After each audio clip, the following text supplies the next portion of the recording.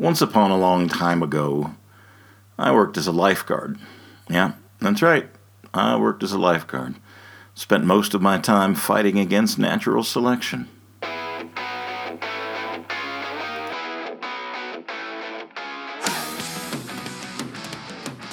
Welcome to Across the Table, the podcast of Hannibal the Magician.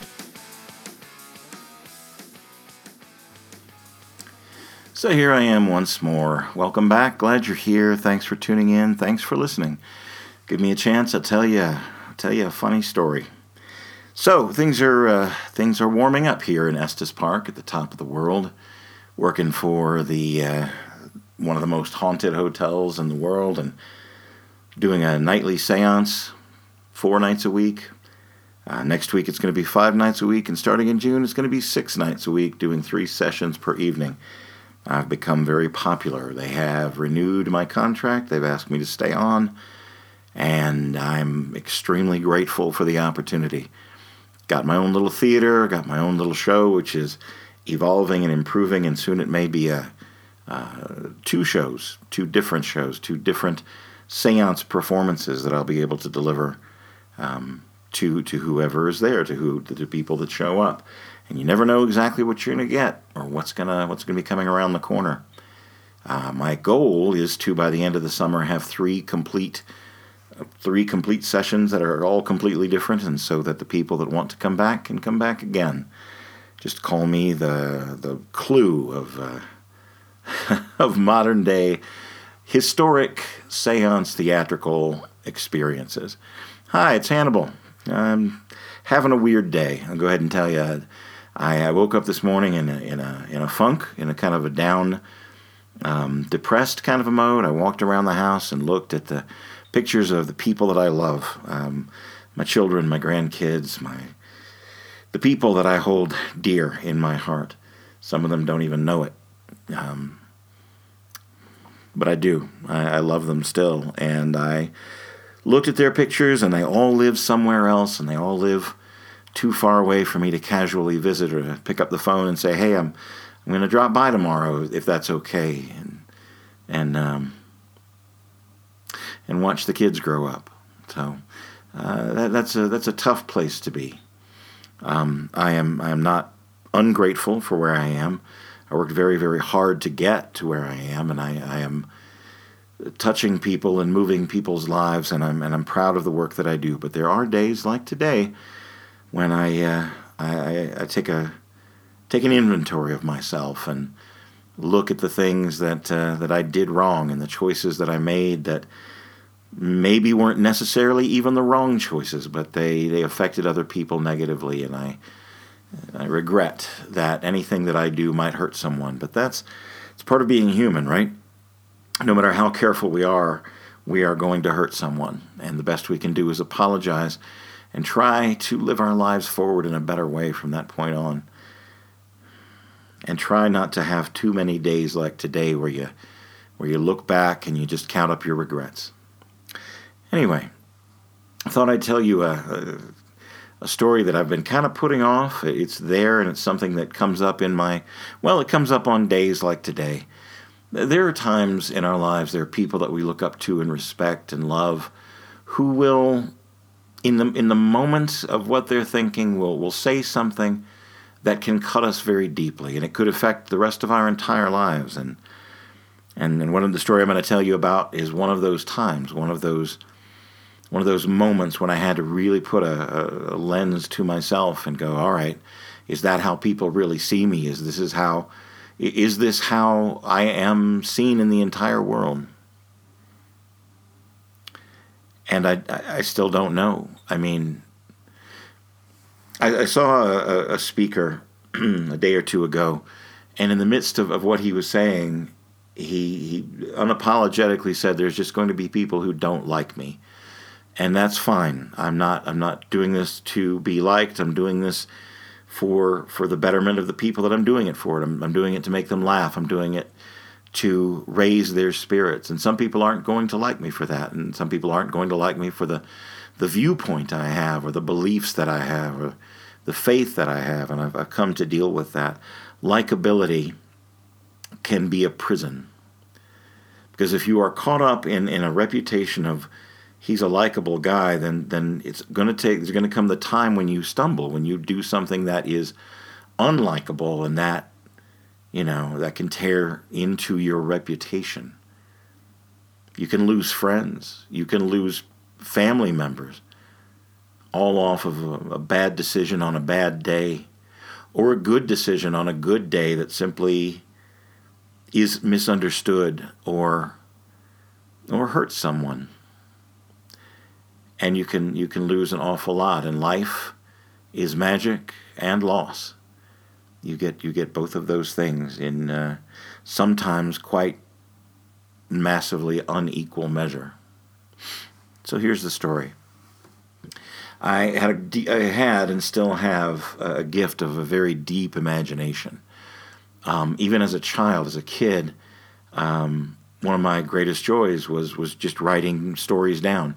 And in that era, in that stage of writing things down, I would often include people in my real life, people, that I knew every day, and I would make them the hero or the villain or the casual bystander of whatever story I was writing. I would use their names and I would use their attributes and the things that I admired or disliked about them in the stories that I wrote. And those were largely supposed to be just for me, just because I love to create the stories.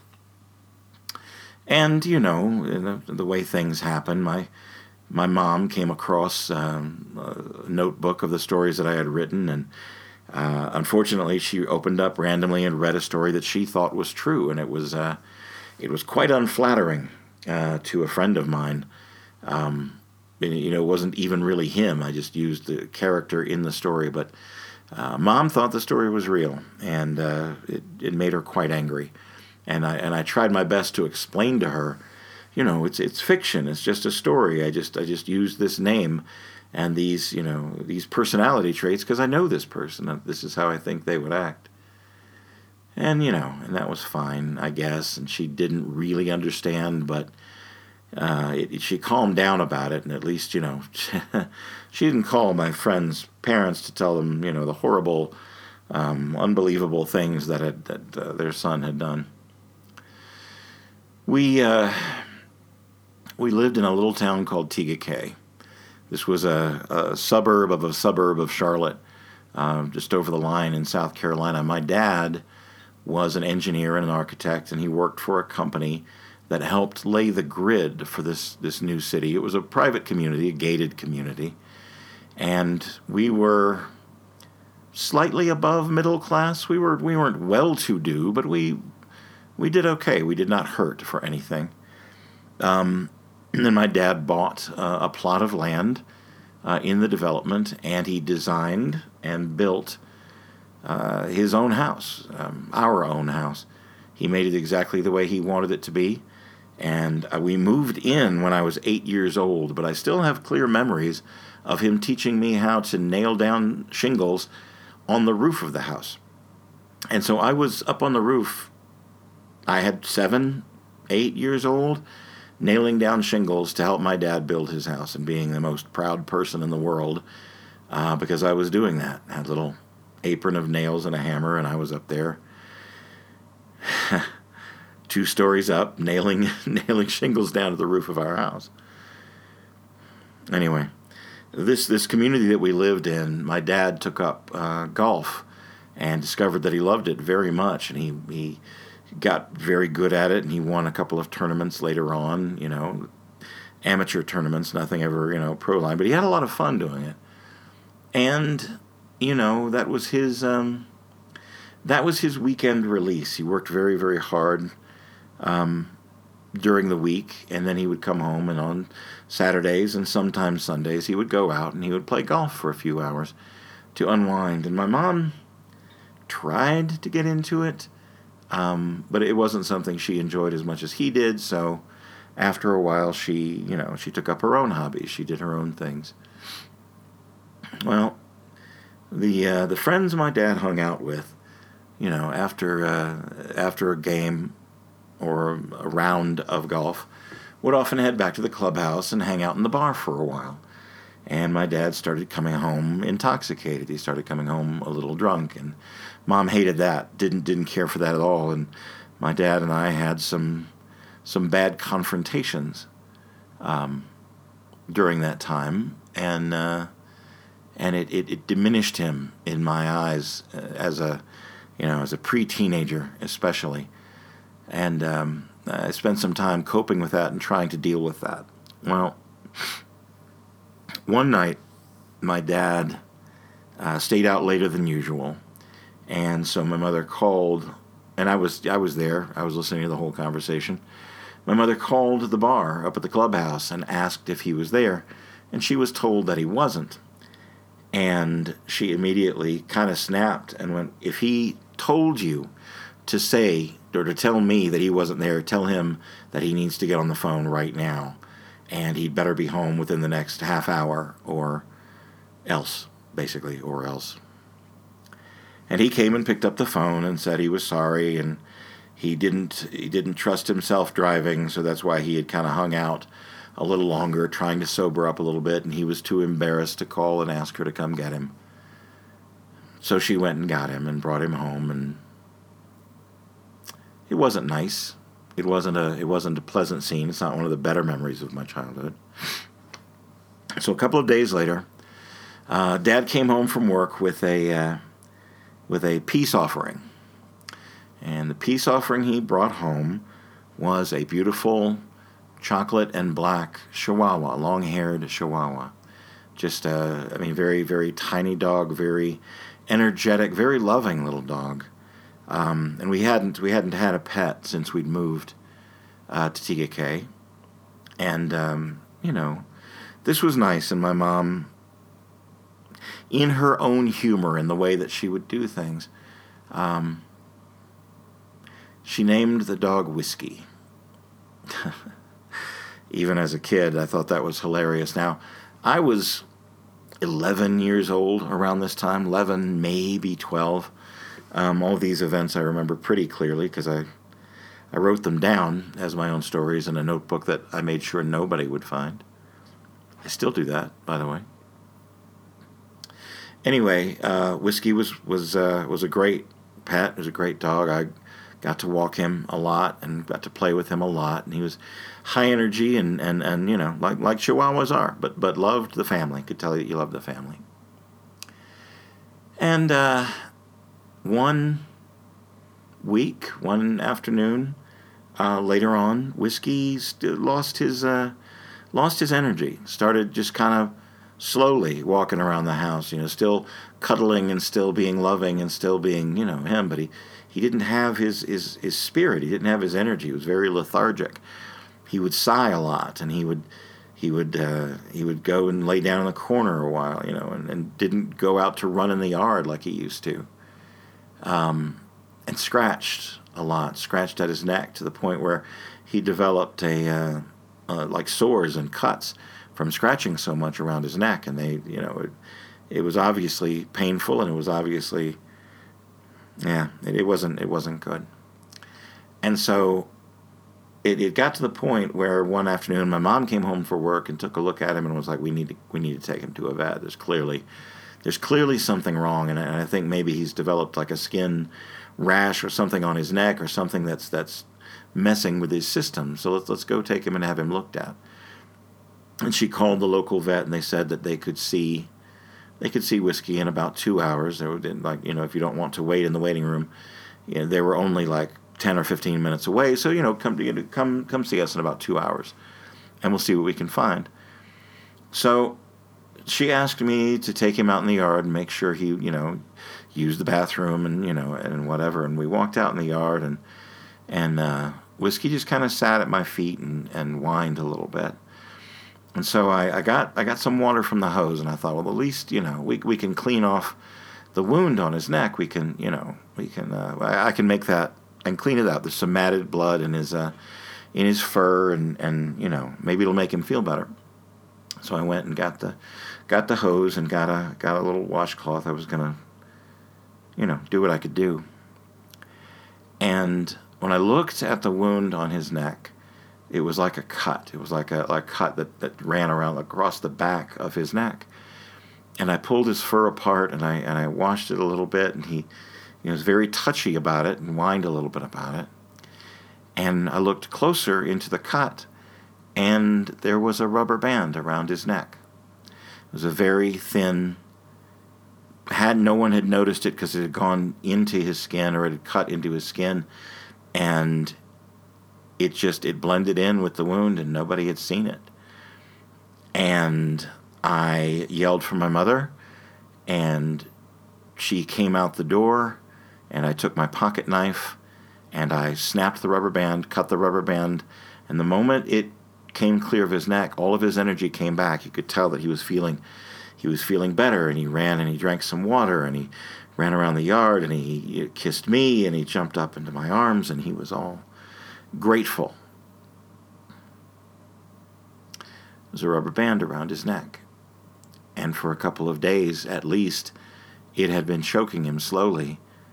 And so, of course, he didn't have the energy, and of course, he was scratching at his neck, and the wound was getting deeper, and of course, and the vet would have found it immediately, sure.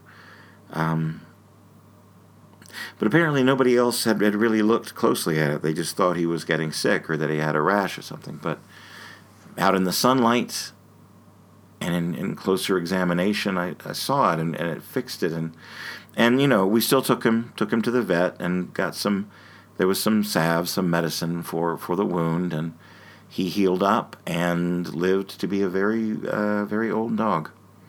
Very good dog.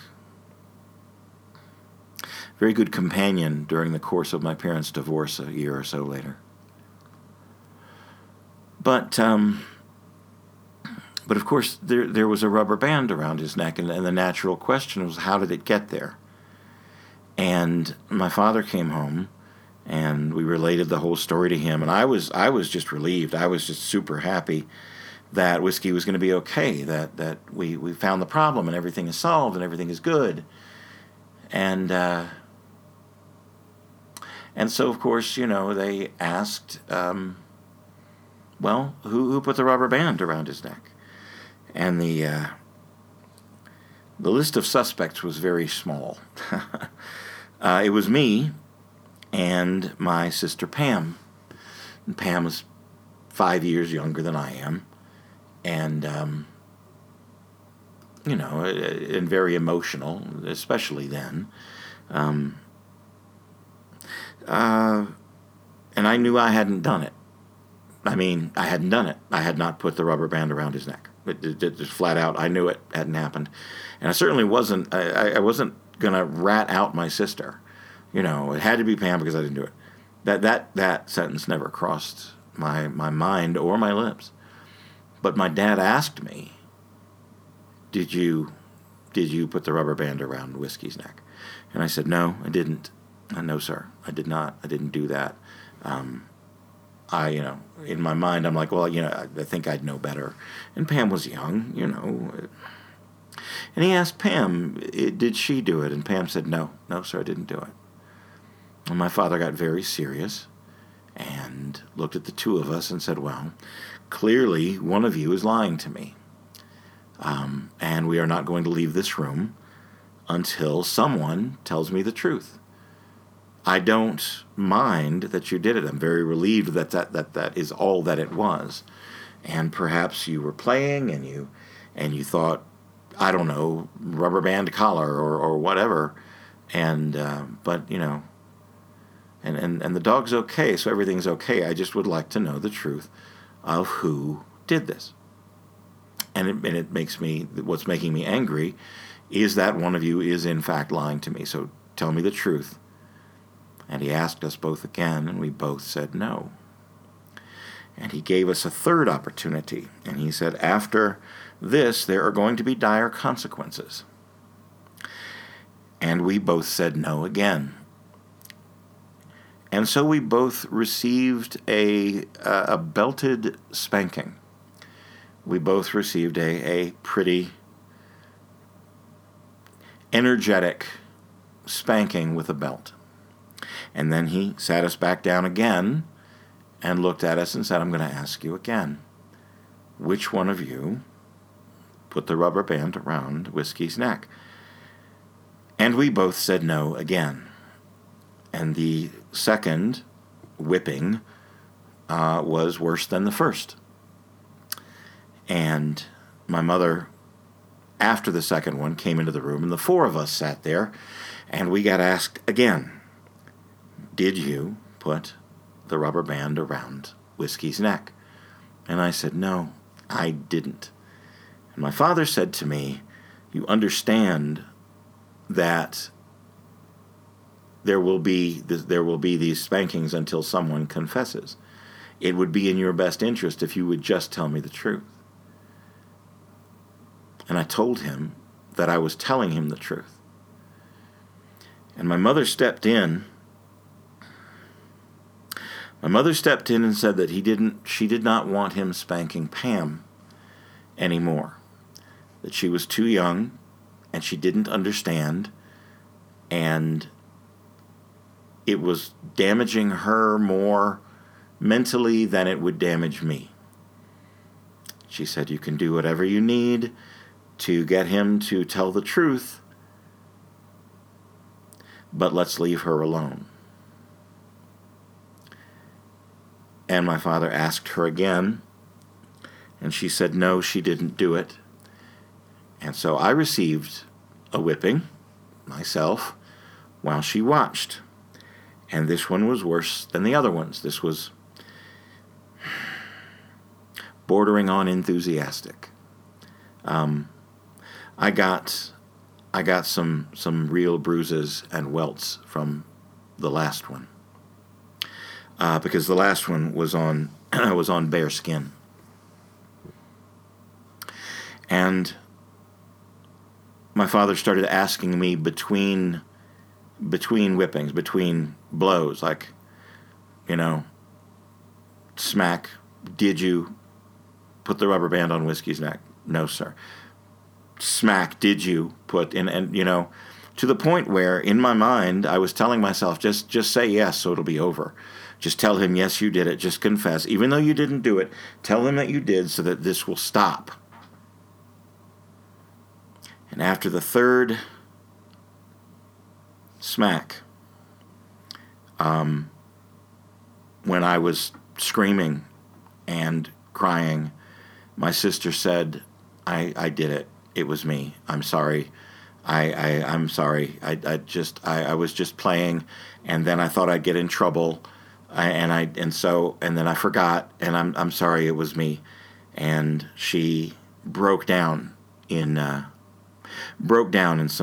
bad tears, just like really lost it, because she thought she was going to get beaten the way that I was getting beaten. And they consoled her and thanked her for telling the truth. And she got grounded for, I think, a week or two. But they told her how proud of her. They told her how proud of her they were because she did tell the truth. And that was that. That was the end of. That was the end of the story. That was the end of everything. We found the culprit. We found the guilty party. She's already gotten two. She's already gotten 2 or 3, whatever. She's already gotten spanked for it. So now it's just, you're grounded. You can't go to your friend's house for 2 weeks, and you'll have to do chores around here and everything else. But you've already gotten a spanking, so you have received your punishment, and that was that. And my dad said that I could go to my room. That you can go to your room, because they wanted to talk. They wanted to talk between the two of them.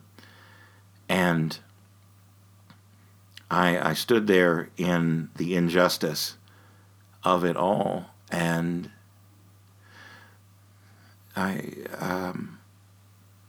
said something along the lines of, so I got punished for something that I didn't do, and I don't think that's fair.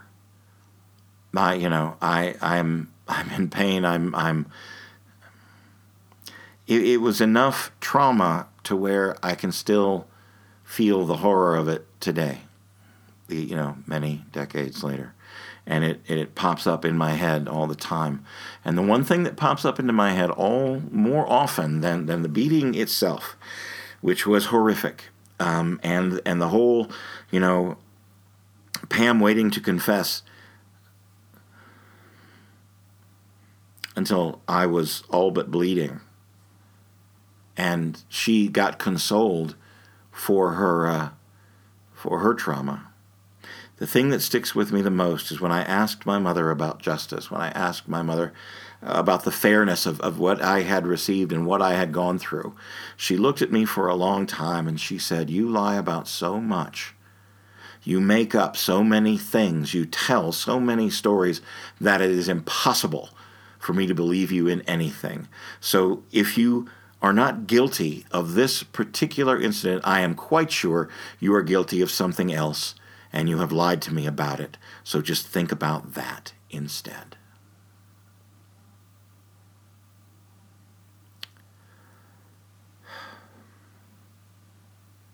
I might not post this.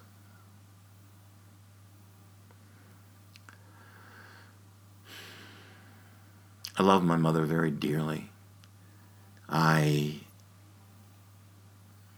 She's a part of the seance program. I honor her memory every single night in the shows that I do. The same for my father. I talk about what a great man he was and what an honest man he was. And despite his flaws and his scars and everything else that was wrong with the two of them, and some of the things I endured, I love them.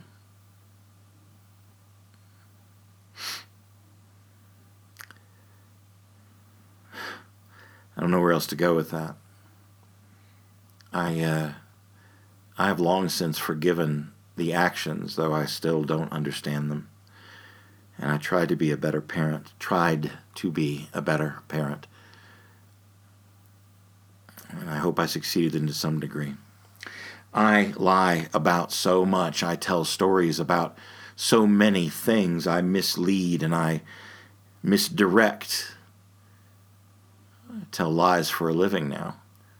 I tell stories to pay my bills.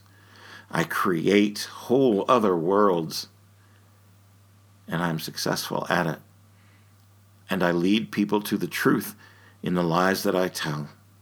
And I lead people into loving themselves more because of the lies that I tell. I show them the truth within themselves. I show them the truth in the world the best that I can in the best way that I know how. So that which I have bled for, I now live for. And I do it on my own.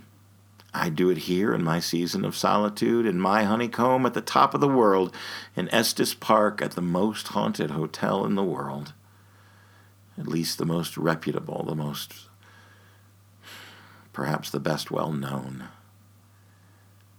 And all the work and all the suffering and all the fistfuls of straw that I spun into gold led me here.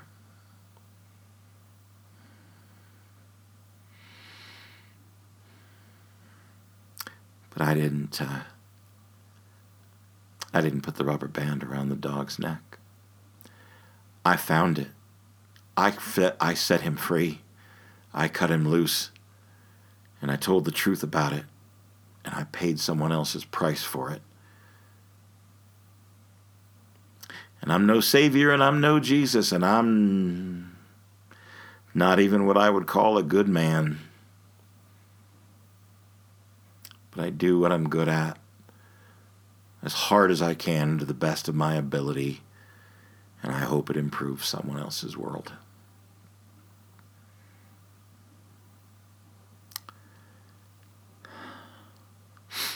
Memories aren't always shining and silver. Sometimes they're handfuls of crap. I hope there's love where you are.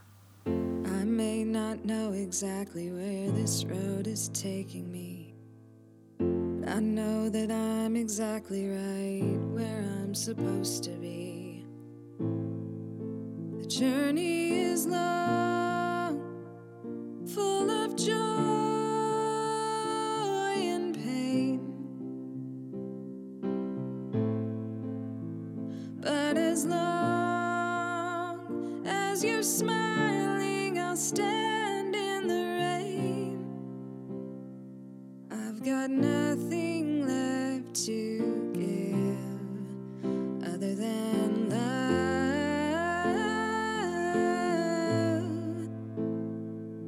But the funny thing about that is, love is everything.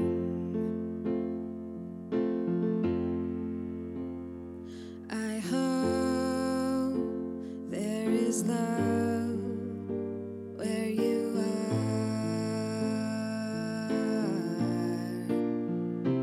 I hope there is love where you are.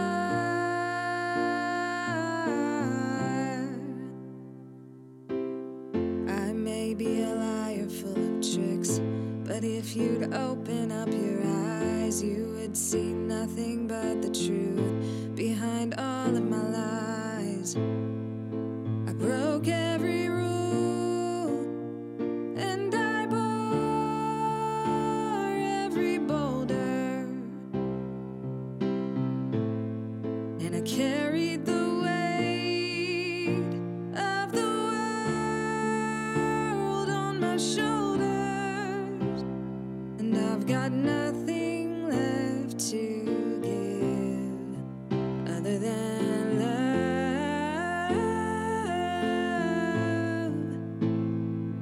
But the funny thing about that is, love is everything.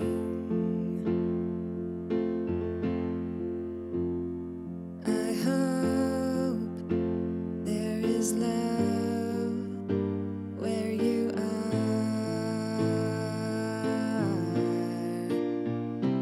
I hope there is love where you are.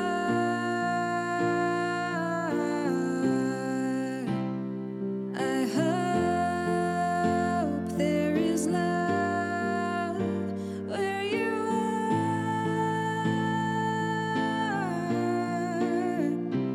I hope there is love where you are.